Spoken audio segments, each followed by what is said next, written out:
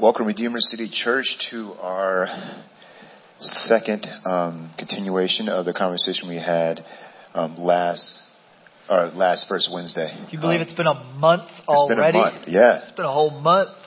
But we just heard that song, Promises, and I absolutely just love that song. Every time I hear it, it hits me hard when I think about, actually more when I dwell on. Yeah. When I dwell on God's faithfulness to me and how He's brought me through so much. And I think each one of us can account to that. I mean, if you're still here and you're still alive and you're still breathing, for 40 years He has provided and He's been faithful to me, even in times where I wasn't faithful back. And great is His faithfulness to me. In the rising sun and the setting same, I will praise your name. Amen. That has become habitual to me. Like I rise in the morning and I will praise His name because of how faithful He is. So I love Maverick City, I think, wrote those lyrics. And absolutely amazing. Yeah, absolutely amazing. Amen. You know, as we think about this conversation, and this is Jerome, by the way. I'm Mitch. We're pastors here at Redeemer City Church. If you've stumbled across this live stream, last month, as Jerome said, we started a conversation about Black History Month, about theology, about reconciliation. And last time we chatted, we literally read the scriptures where the Bible reminds us that we were left here on earth as ministers of reconciliation, and that we, as the people of God, play an active role in bringing God's kingdom on earth as it is in heaven. And a huge part of that, according to Scripture, is reconciliation. And so we started that conversation last week, and we want to continue last month. Yeah, last month. We want to continue. It seems like last week, but it was a month ago. Feels like last week. Yeah. But you know, we want this to be a conversation that continues, not just in a certain month of the year. We celebrate that in a certain month of the year, but we want it to be a conversation that keeps going because it's biblical, and we want to continue that. So, Jerome, why don't you pray for us, and then I'm going to read a passage of Scripture, and then Jerome has some thoughts that he's going to share with us that'll just help us as we continue this conversation about our own spiritual practices and the habits that we have and how we see the world. And it's going to be a good conversation tonight. I'm glad you're with us. If you're new to Redeemer, go to RedeemerTampa.com and you can find out lots of information about our church. You can connect with us there if we can help you in any way. And we would love to do that and pray with you, meet with you, help you grow, meet Jesus. Anything that we can do for you, we would love to do that over there at RedeemerTampa.com. Let's pray, and we will jump right in. Yeah. Dear Heavenly Father, Lord, we just recalibrate our vision to you, Lord. We want to have a posture that's looking to you first, before anything else, before looking to our left and our right, Lord. We want to have our vision up, our vision on you. And Lord, I just pray that you would just open up our hearts, Lord, and our ears to hear and perceive, Father, what you want us to perceive, what you want us to hear from your word as Mitch reads in Acts and from Paul, and just to hear that word and just to, Lord, have a heart of understanding and to hear the message, not only the message, Lord, but just our conversation, and to pose questions and hopefully to hash out and talk and just be honest with each other and have a good, deep conversation, Father, Lord, with you guiding the conversation, Lord. So we love you. We lift you up. We praise you always. We say this in Jesus' name. Amen. Amen. Amen. Again, thanks for being with us tonight. If you need something or have a question while we're while we're chatting tonight, you can just drop some comments in the chat there on YouTube. And we've got people that will be there and engaging with you. But to kind of tee up our conversation from where we were last week, talking about really the theology behind being ministers of reconciliation and just God's heart in that, the Father's heart in that, I wanted to give just a really practical example from Scripture. In Acts chapter 17, the Apostle Paul, or Saint Paul, depending on your tradition and background, was in the city of Athens. And Athens at the time was a intellectual giant of a city. It was a place where people were very educated, just a lot of that kind of culture. And so there was a place called the Areopagus, and people would go there, and there was just lined up all these different idols and gods. And Paul comes and goes into that place and begins to preach a sermon to the people that are there in Athens. And I just want you to hear his sermon there and pick up on some of the major themes, the keys that he chooses to use when he goes and talks to these religious men and women, but also very intellectual. So they were, like our culture, prided themselves on how smart they were and how much they knew and how advanced they were. So Acts chapter 17, beginning in verse 22, and I'm going to read all the way to the end of the chapter, which is verse 34. And I just remind you that these were real people at a real point in history having a real conversation. And Paul's preaching a very real sermon here. So listen to what Paul has to say. So Acts chapter 17, verse 22. So Paul, standing in the midst of the Areopagus, said, "Men of Athens, I perceive that in every way you are very religious." Everybody's religious. Jerome's going to talk about that in a minute. Verse 23, "For as I passed along and observed the objects of your worship, I found also an altar with this inscription, to the unknown God. What therefore you worship as unknown, this I proclaim to you. The God who made the world and everything in it, being Lord of heaven and earth, does not live in temples made by man, nor is he served by human hands, as though he needed anything, since he himself gives to all mankind life and breath and everything." And listen to this, verse 26.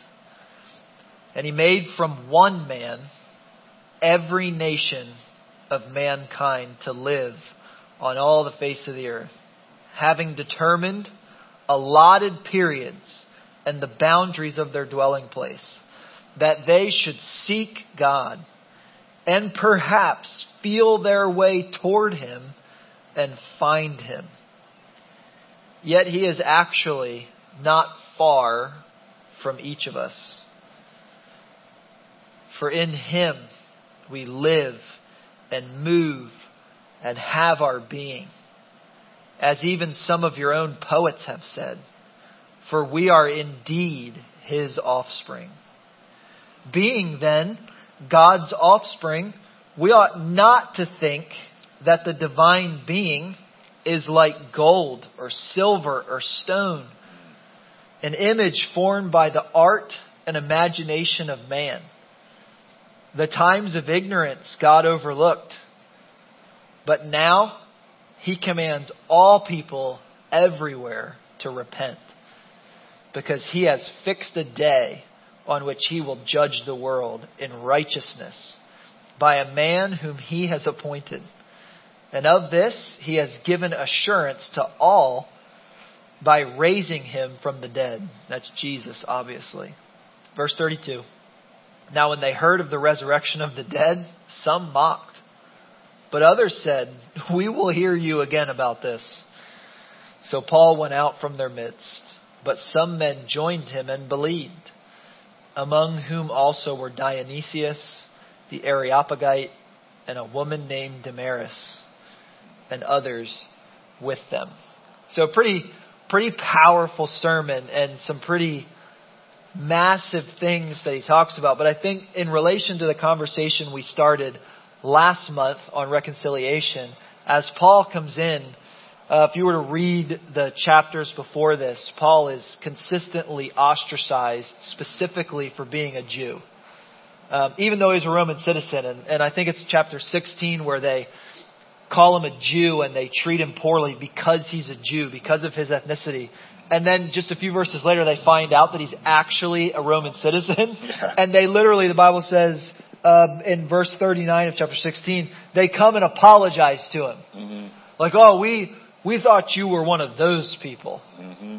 And then we found out. Try to let them out. No, you can go. Yeah. Oh, now you're okay all of a sudden because you're of the right nationality. And so Paul dealt with that. And, you know, here he is in a place where he very likely was going to be persecuted. And he preaches to them this idea that God created all mankind out of one man. I love that verse. What verse is that again? One nation. That is verse... It's right there. Number 26. Yeah, what does it say again? And he made from one man every nation of mankind to live on all the face of the earth. I love that. Yeah, and then of course the huge verse in verse 27 that they should seek God, feel their way toward Him, because in Him we live and move and have our being. And so if we're in Christ and that's where we live and move and have our being, that has to have direct implications on how we see that one man that God created, right? Because it's inappropriate for us to be what some would call colorblind, right? That would be, you know, saying that God didn't do those things on purpose, right? God created every human being exactly how He wanted them. And He created them in His image. He created every one of us in His image out of one man. And it's to live and move in Him and have our being. And, you know, as we continue that conversation, you know, I know God's put a few things on your heart to share with us. So why don't you just kind of take the floor and walk us through some of those things in relation to how we actually live and move and have our being as Christians in this cultural moment, which is not unlike the one Paul was in, but, you know. Yeah, Areopagite. It's very similar when I think of, you know, Rome and Egypt and, you know, these places where Paul is. But, even here in this context, here in the United States, in our culture, Augustine talks about, you know, rightly ordered loves. And we went through a sermon series on ordered loves. And I know if our vision is Christ first, and that's our first love. Not that you can't love any of these other things. You can love your car if you want to, but love the person that created the materials and the elements to build the car, which is God. You can love, you know, your children. All this is good, but not above God. You know, not above Christ. So, a couple things. I wrote these down. We need to reach maturity. You know, that's a big problem here. Is first of all, our loves are all disordered. Right? We have sports teams that we love more than God. Let's be honest with ourselves. We love ourselves more than God. Vanity issues. I mean, there's so many things that we need to rearrange, and only Christ can do that. Yeah. But we got to carve out the time to let Him and allow Him to do that. Yeah. I put commitment to humility. Commitment to humility. How do That reminds me of, you know, when we were in our rightly ordered love series, or maybe it was one before that in Philippians. Okay. where it talks about it, where it says, that in humility, we are to consider others better esteem than ourselves. others better than ourselves. And how do you get there? Right? How do we get there? We both have a shirt that says Ask God. It's very simple. We should have worn we should have worn it. But ask God. James talks about if you want wisdom, ask God. Whatever you need, you can come to your Father. I struggle with humility, Father. I humble me. Humble your servant. The more my eyes are on Him, you're going to look more like your Father. That's the journey that we're on. Every single day, you should look more like Christ. You won't see it in yourself, but others should see it in you. I should look like, man, Mitch is looking more like, man, I can just tell that there's something, there's an aura, or there's something about him or her that you look more like Christ. The only way to do that is to actually carve out tangible time to be with Him on a regular basis, not every Sunday. No, every single day, every single night. Even if it's just for 5 minutes. To give Him time, because this is a personal relationship. And then ask Him to reveal to you things about yourself that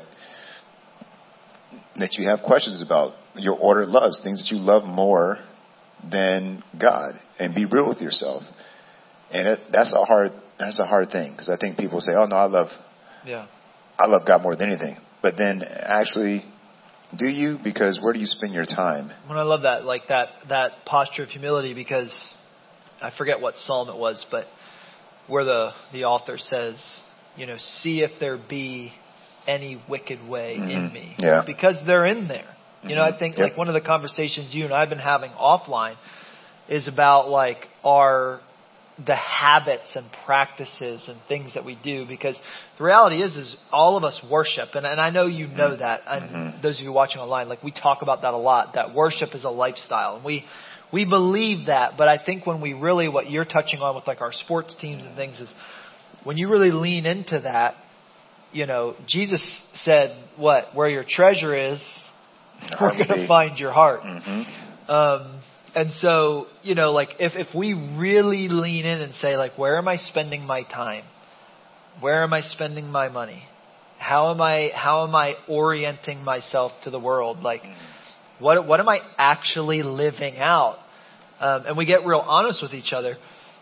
It reveals a lot of things. And when it comes to this conversation about reconciliation, and where our culture is right now, we kind of ended last month saying, listen, if we can't even recognize that there's a problem, we have a problem. Yeah. And I think where that has really hit us as we've been talking about it is that we are shaped by the culture that we find ourselves in. Yes. So what we watch on TV all the time, what we fill our mind with, what podcasts we listen to, where we spend our time. If we spend our time at the mall shopping, that's shaping us. It's shaping inside of us, whether it's the news or shopping or a sports team.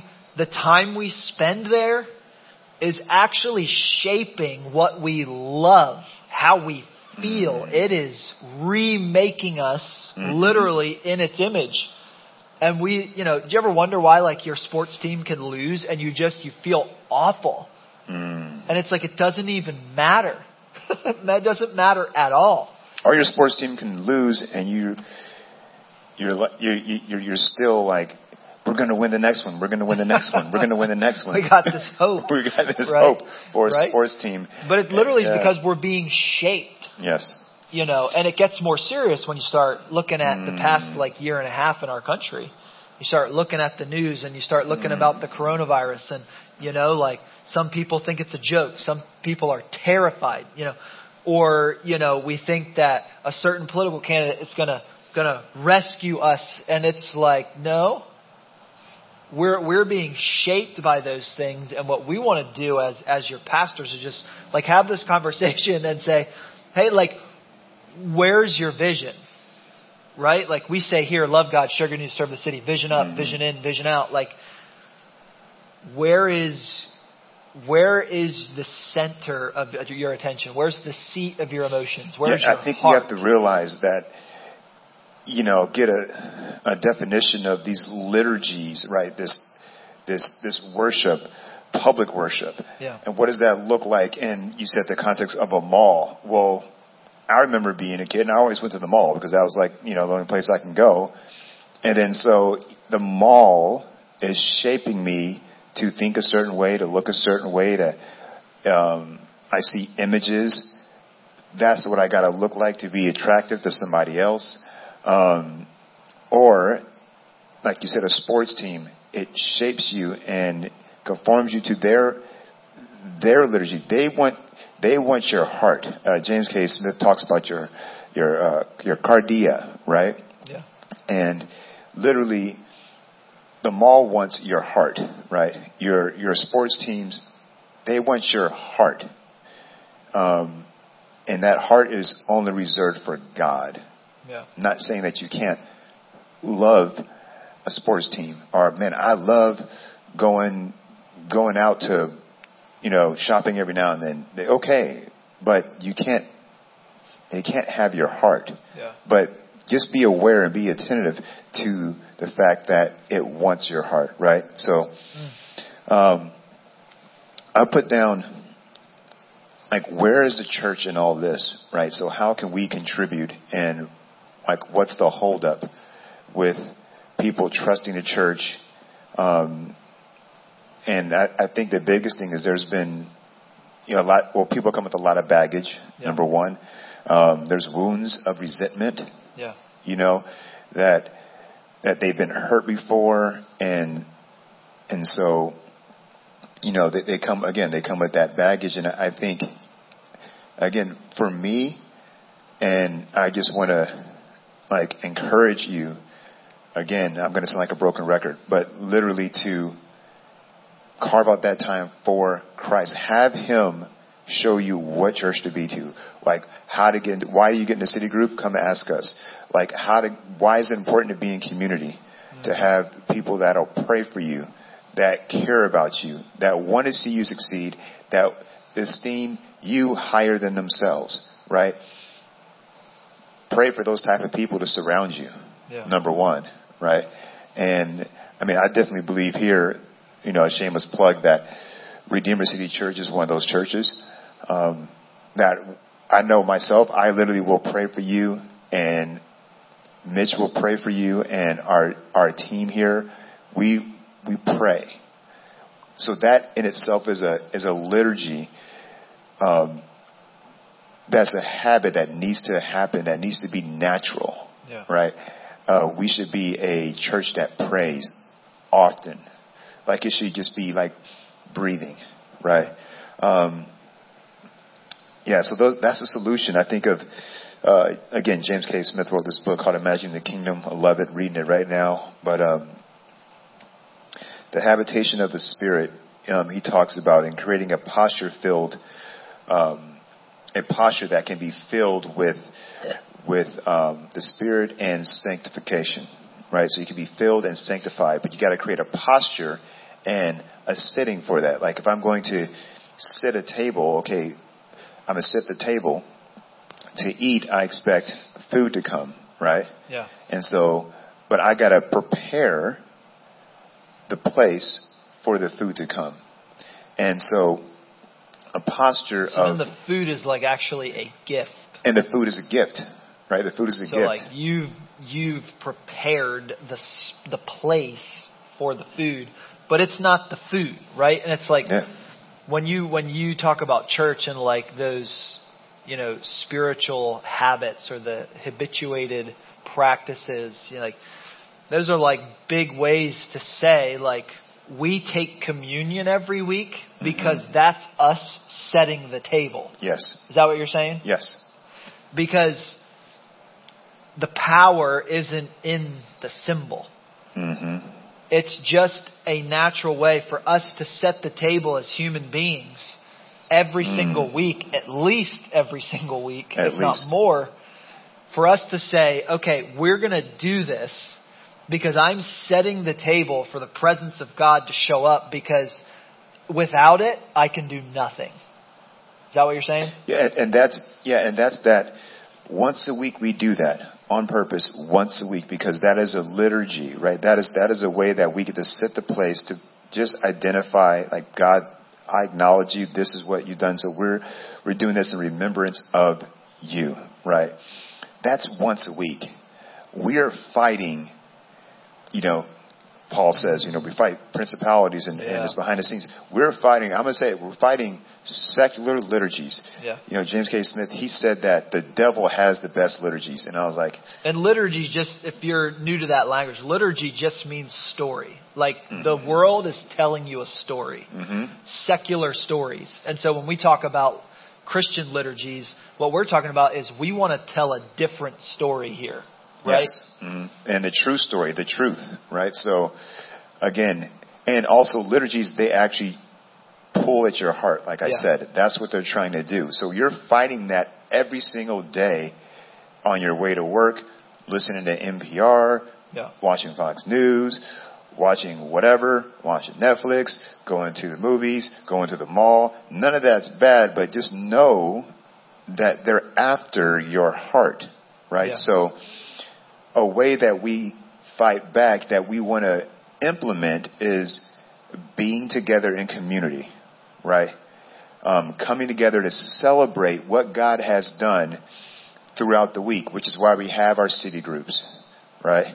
Which is why we have the Leadership Academy, which is why we want you to Growth Track. We want you to be in a community throughout the week, missionally minded. Then when you come on Sunday, we celebrate what God has done. Yeah. And it's a celebration. That's the goal. I love that. Yeah. I love that. And so so many things keep popping up in my head. We're about out of time, but as I think about Redeemer City Church, about each of us being in Tampa Heights or Seminole Heights or South Tampa or Riverside Heights or wherever you call home, or maybe you're a little farther away in Carrollwood or wherever home is for you, like in your neighborhood, in our city, bottom line, our city. When I think about Redeemer City Church being in the city, one of our values is serve the city. Yeah. Right? Which is to look with Jesus at people. It comes back to that reconciliation conversation. Is we have to be willing to look with Jesus at people and recognize that they need Jesus. And we need to be willing to listen to their story. You and I have very different stories, but we are 100% convinced that for a long time, God's been architecting both of our steps to be in this place together for this moment. Not to overdo what we're capable of, but like God wants to tell a different story. And He uses people to do that. Anybody who's been a part of Redeemer for any length of time has heard me quote 1 Corinthians 1:27. I say it as often as I can because you have to believe this. It has to be our story that God chooses the weak things of the world to do His work. And He doesn't choose the strong, right? And so Redeemer City Church, God's called us to reach our city. He's called us to tell a different story. And there's never been a better time than right now when the world, the secular story in the world, says all these different things and doesn't have an answer. Jesus does. And so, super awesome. So we're gonna keep that conversation going, but let me just challenge you to do those things that Jerome was talking about. Pray. Seek first the kingdom of God. Read your Bible. worship Jesus on your own, with your city group, with your church family on Sundays as we celebrate and listen to the Word and take communion. All these things, so important. But just be cognitive, be aware of the stories, the liturgies that the world around you is trying to draw you into, as Jerome said, to get your heart. And just be reminded about what Jesus said. What's it gain you if you gain the whole world but lose your soul in the process? And so we could talk about that for a long time, but let me pray for us, and we'll call it an evening. We can't wait to be with you on Sunday, and gearing up for a great run at Easter here. And we're kicking off a brand new series through the book of Colossians. Going to go verse by verse through that. And really, really excited about that. Some pretty powerful stuff. So we love you. Thanks for being with us. Let me pray and we'll get out of here. God, thanks for the chance again to sit down and talk about you. To just again, at every opportunity, just reposition ourselves under your authority. And there's no better place to be. What good news that is for those of us who live in this cultural moment, that there is someone who loves us, who doesn't change like shifting sands or shadows that come and go. But you and your word are true. They last forever. And God, I pray that you would do a mighty work in Redeemer City Church. That you would do a mighty work in the city of Tampa through all of your churches here. That we would show and tell a different story than the one that the world is telling. Help us to resist the devil, that he would flee from us, guard us. Help us to use the weapons that you've given us, that Paul reminds us of, that we wrestle not against flesh and blood, but against powers of the darkness of this world. That's not just a fun story, but that's reality. That we need the helmet of salvation, the sword of the Spirit, the belt of truth.